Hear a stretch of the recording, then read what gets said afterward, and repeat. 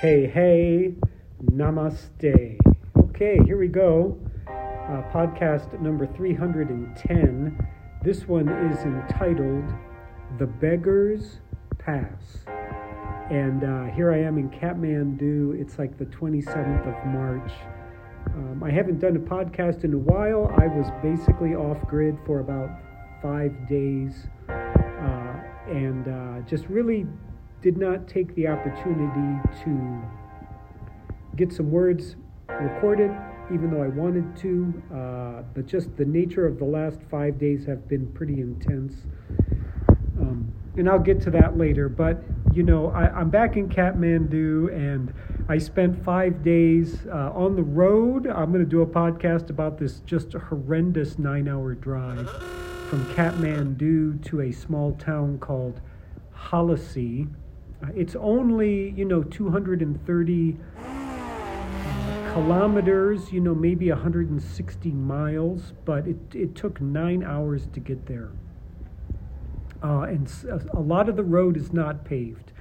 Not a lot, but a chunk. How about that? Let me just say a chunk. So many hours, it felt like riding a bull.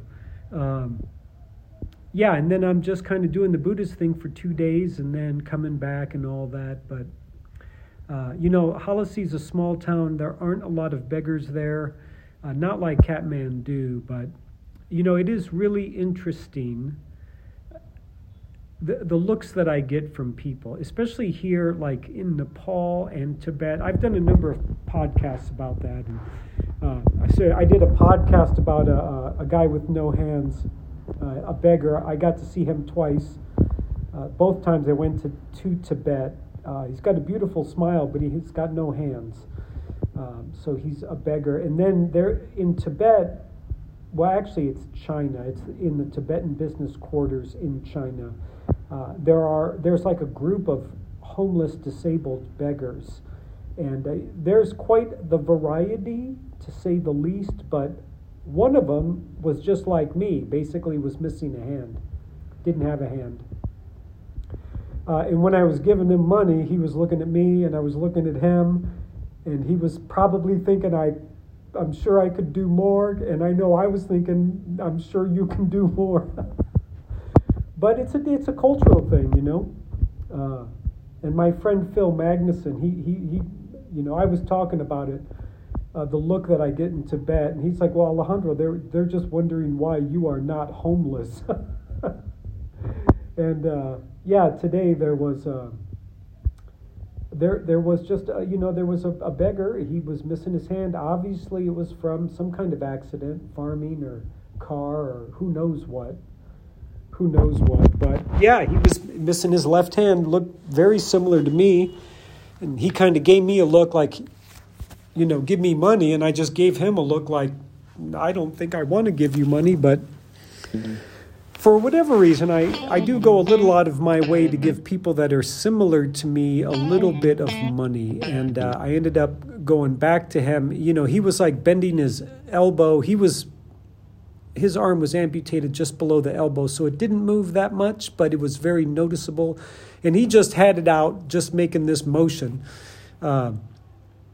kind of implying like, hey, look at me, give me money. And he looked at me and did that, and then I just looked at him, and I moved my arm up and down, and he for a moment, he didn't know what to do, and he just kind of like, well, he gave me the beggar's pass, right? he signaled with his head, like, go on, like, don't, just keep moving. It was very subtle, but I was like, oh, okay, so on the way back, I gave him 100 rupees, which, is like 77 cents right now. It's not a huge amount of money, but I think it's bigger than they normally get. Usually I see a lot of 5 and 10 rupee notes. I don't see that many coins around here, but, 77 cents is not that big of a deal for me, but it is maybe a big deal for him. But then later, I went to buy some sunglasses because the sun is blazing here in Kathmandu, finally, after 5 days of rain and cloud. But the shop owner, I was his first sale. He couldn't break my 1,000 rupee note. And so he went to go get change from the beggar, right? And I could tell that the beggar was uncomfortable pulling his wad of cash out, right? It's like that guy with no hands, that beggar with no hands in China, right? We're giving him money, but he's probably writing code, typing code with his feet at night, making a ton of cash. Who knows? You know? Who knows? And it was really interesting because, like I said, this guy gave me the beggar's pass. That's what I'm calling the podcast. He kind of signaled like, yeah, just keep going, man. Like, don't worry about it. But I do get an interesting look, right? And I think people are confused, like especially certain Tibetans. There's a certain Nepali. I mean, it still has a caste overtone here. And I think there's a certain group of Nepali that look at me in a very interesting way, like what is going on with this guy?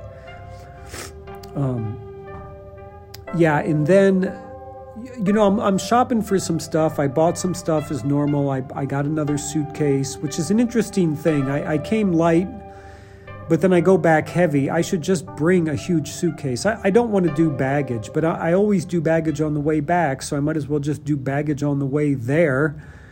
And stop pretending, I guess. But suitcases aren't that much, and the cargo is free because I can take one suitcase with me. So, but I think in the future it's probably better to bring my own. But nonetheless, there it is. So I'm out kind of doing some shopping. I'm outside of Bodhanath Square. Things are more expensive on the inside, so I'm on the outside, and there's just homeless people everywhere, you know, and this is so sweet. This is so funny. I was like coming out of this Tonka shop. I bought a very nice Tonka, which is a Tibetan painting with a brocade. It doesn't have like a frame that Westerners are used to. It's a Buddhist thing. And this little girl, she came up to me and she started hugging me and she's like, rice, give me rice, you know, and she's pointing this way like rice. She's just hugging me, rice, hungry, rice. It was so adorable, like she was working me. And then her mom rolled up on me and her mom's like, give me money. And the little girl's like, give me money. And she clung on to me like a barnacle, you know, she wouldn't let me go and she kept following me, you know, and I was like stroking her cheek with my short arm, you know, and I was like caressing her head and she was giving me a big hug and I was hugging her. I was like, oh, you're so sweet, but you're not getting any money, right? I rarely give children money. And it's an interesting thing because here in Nepal, parents train children to beg for money.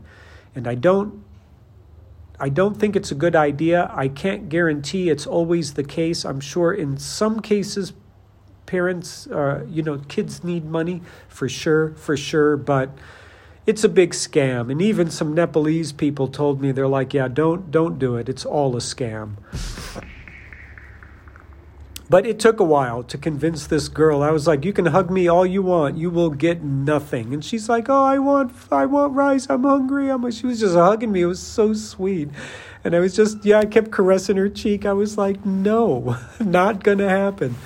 And finally, you know, they followed me for a while. Like, I was impressed. And I even said it out loud. I was like, oh, you are impressive. Like, you are really sweet and impressive. And yeah, she was working it. But then I was back out looking for my stuff, and there was this other homeless guy, like he was on the ground, and I was walking towards him. So he was in front of me, sitting down. I was behind him. He didn't quite see me coming, right? I mean, he's just working his field of vision. And walking towards me was some Westerner, you know, so he could have been from Europe. He could have been from America, Canada, you know, I mean, pale skin, white skin. And yeah, this homeless person just totally latched onto this guy. And he you know, his hand looked pretty messed up. So all his fingers were cut off except half of his index finger, right? And then as this other person was walking towards me, this homeless guy just put out his hand, just like look at this, and he pointed at the guy, just like you should see this, and you need to give me money. It was so apparent. I was just like, okay, this guy's making a statement. And just then, the Westerner, okay, the European was walking past me, and then the homeless person looked at me and just stuck his hand out. And I looked at him and I put my hand out, and he kind of was just like, oh, this guy, right? And he took his hand that was damaged and he just gave me the beggar's pass. He's like, go on, just go. Yeah, it's such an interesting variety of reactions that I get here in Nepal. And I've done many a podcast, international traveling, the international one-handed look, it's just really, really very interesting. I do have some interactions with kids that are very cool. Parents are much more reserved here. They don't really want their kids to stare and that kind of stuff. But I'm pretty open, and I want kids to be comfortable, and they can come up to me and they can ask questions. And it was like when I was in Halasi, I was in a cave practicing. I was in Manjushri's cave, so I don't think that matters. I don't think most people understand what's going on there, so I'm not going to get into it. But yeah, I'm actually in a hole in a mountain in Halasi, and children beg for money, right? And these little schoolgirls, they were like 8 and 9. They kept coming into the cave, but there was actually another cave. There was a small crevice that I squeezed through, and there was another cave in there, and it was so beautiful. I had the whole place to myself. I was just doing my practice. The view is incredibly vast and beautiful, and these two little girls stuck their head through the through the hole in the mountain, right? Like it's like a window. And this girl just looked at me and she's like, "Do you have money?" And I was like, "Yes, I have money." But yeah, these schoolgirls are just trying to hit me up. They were totally adorable. I thought about giving them money. But, as a general policy, I don't give children money. And these girls are just trying to work a tourist thing. And yeah, they were very interested in my short side. They were first stunned, and they came back a couple times, and I just gave them my hand. I gave them my arm and let them look at it. One of them actually got pretty brave. She touched me, which I thought was great. But yeah, I'm not really sure how it all works. I also get this other thing from older, mostly Tibetan women. I think some Hindu women, which of course could be Tibetan, but mostly are Nepali, and then, some Indian women too. They kind of look at me, they're just like, they shake their heads. It's almost like a sound of should I say disgust? And then they stick their tongue out like, it's how yucky. Bleh. Yeah, I can't quite figure that one out. That one's really strange. And then I'm going to do a podcast. I got 3 short stories. I'll probably do that podcast next, podcast 311.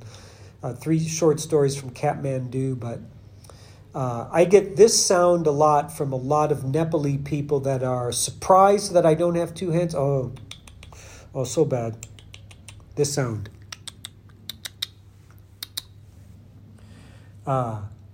Yeah, it's I work it.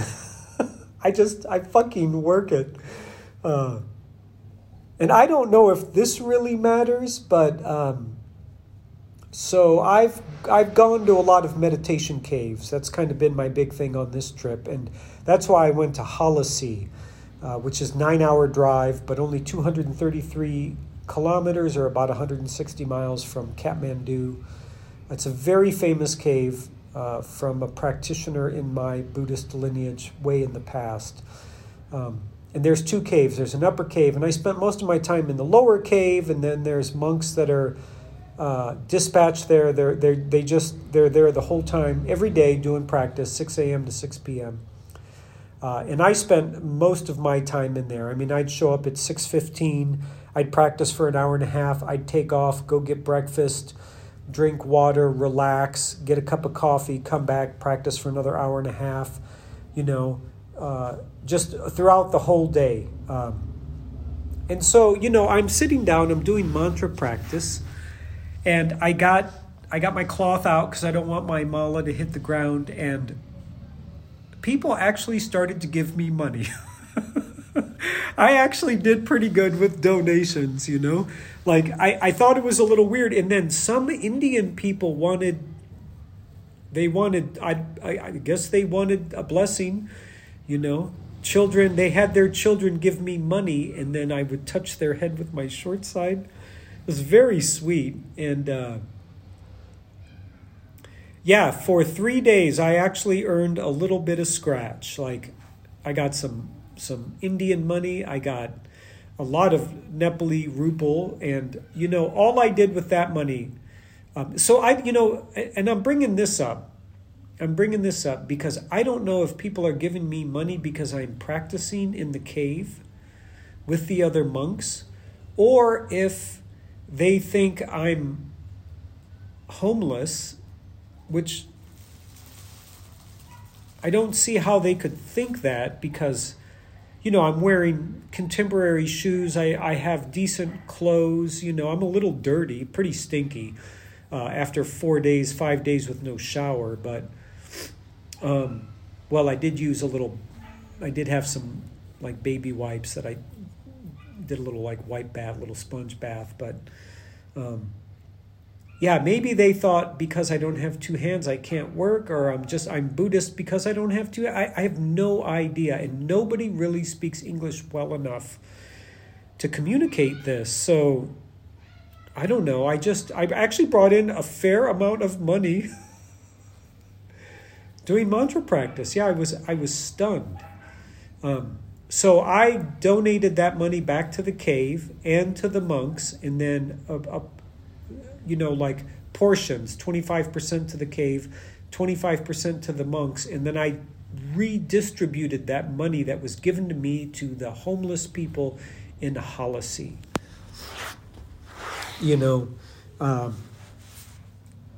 Because I don't really need the money, and the amount of money that I earn here, the amount of money that I earn in the United States, I'm just so wealthy in Nepal.